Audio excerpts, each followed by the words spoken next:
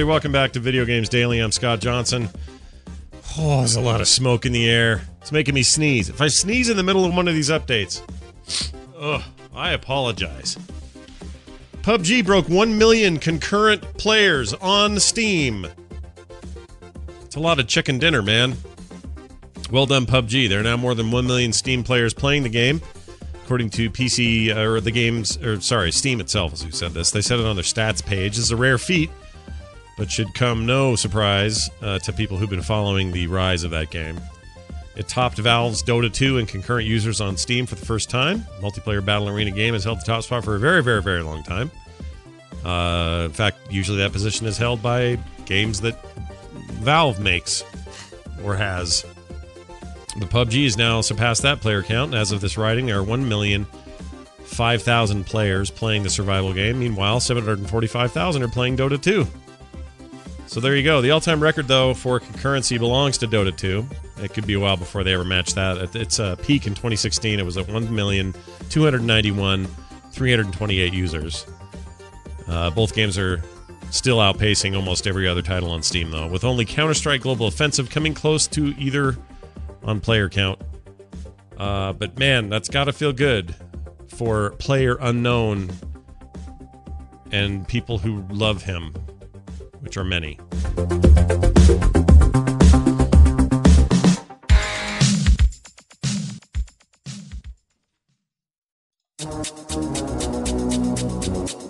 Enemy contact. Watch your six.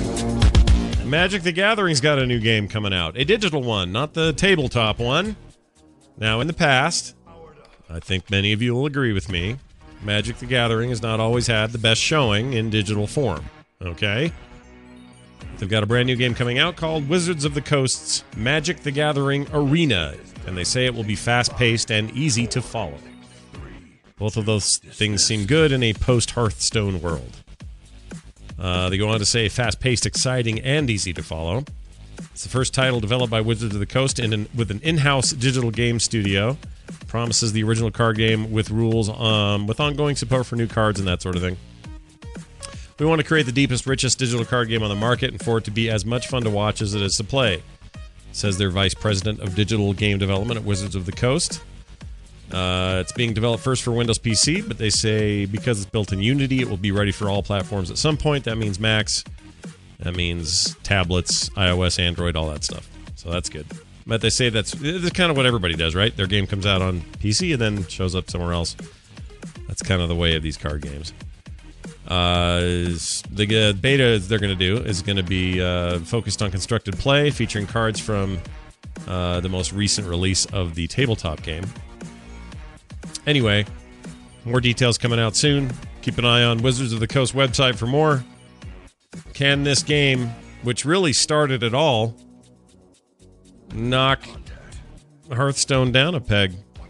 An eye for an eye. Enemy contact.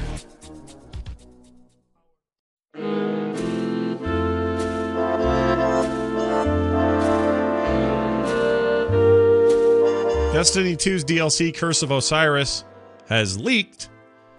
Bungie confirms that it's real.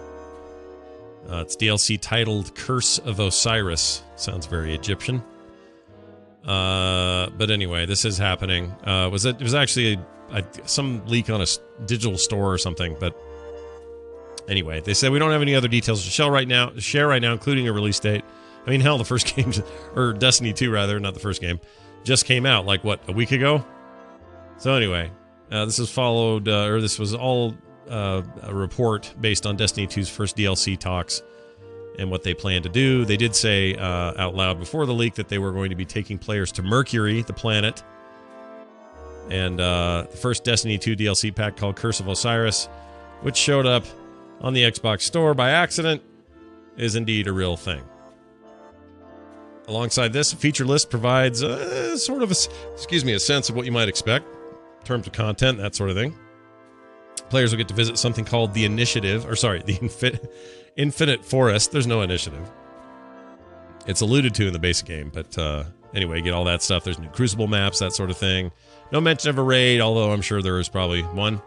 You explore Mercury and its mysterious infinite forest, new story missions and adventures, new themed weapons, armor, gear, that sort of stuff, new cooperative activities, competitive multiplayer arenas, and more. Are you guys enjoying the game on your consoles? I'm still holding out for the PC version. Hurry up, PC version.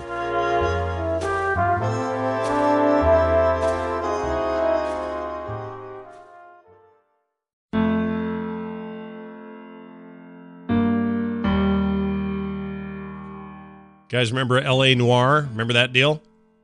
That was originally a PlayStation 3 and Xbox 360 game. Well, Rockstar's re-releasing it for PlayStation 4 and Xbox One with some improvements. Players can expect things like, I don't know, higher resolution textures. That'd be nice. They were already kind of low on the old systems. New camera angles and more. Kind of an unexpected announcement, actually. This is an older game now. We all think it was yesterday, but it was in 2011. And that game was pretty neat. It was set in the 1940s. It was kind of a detective story thing. It featured this crazy facial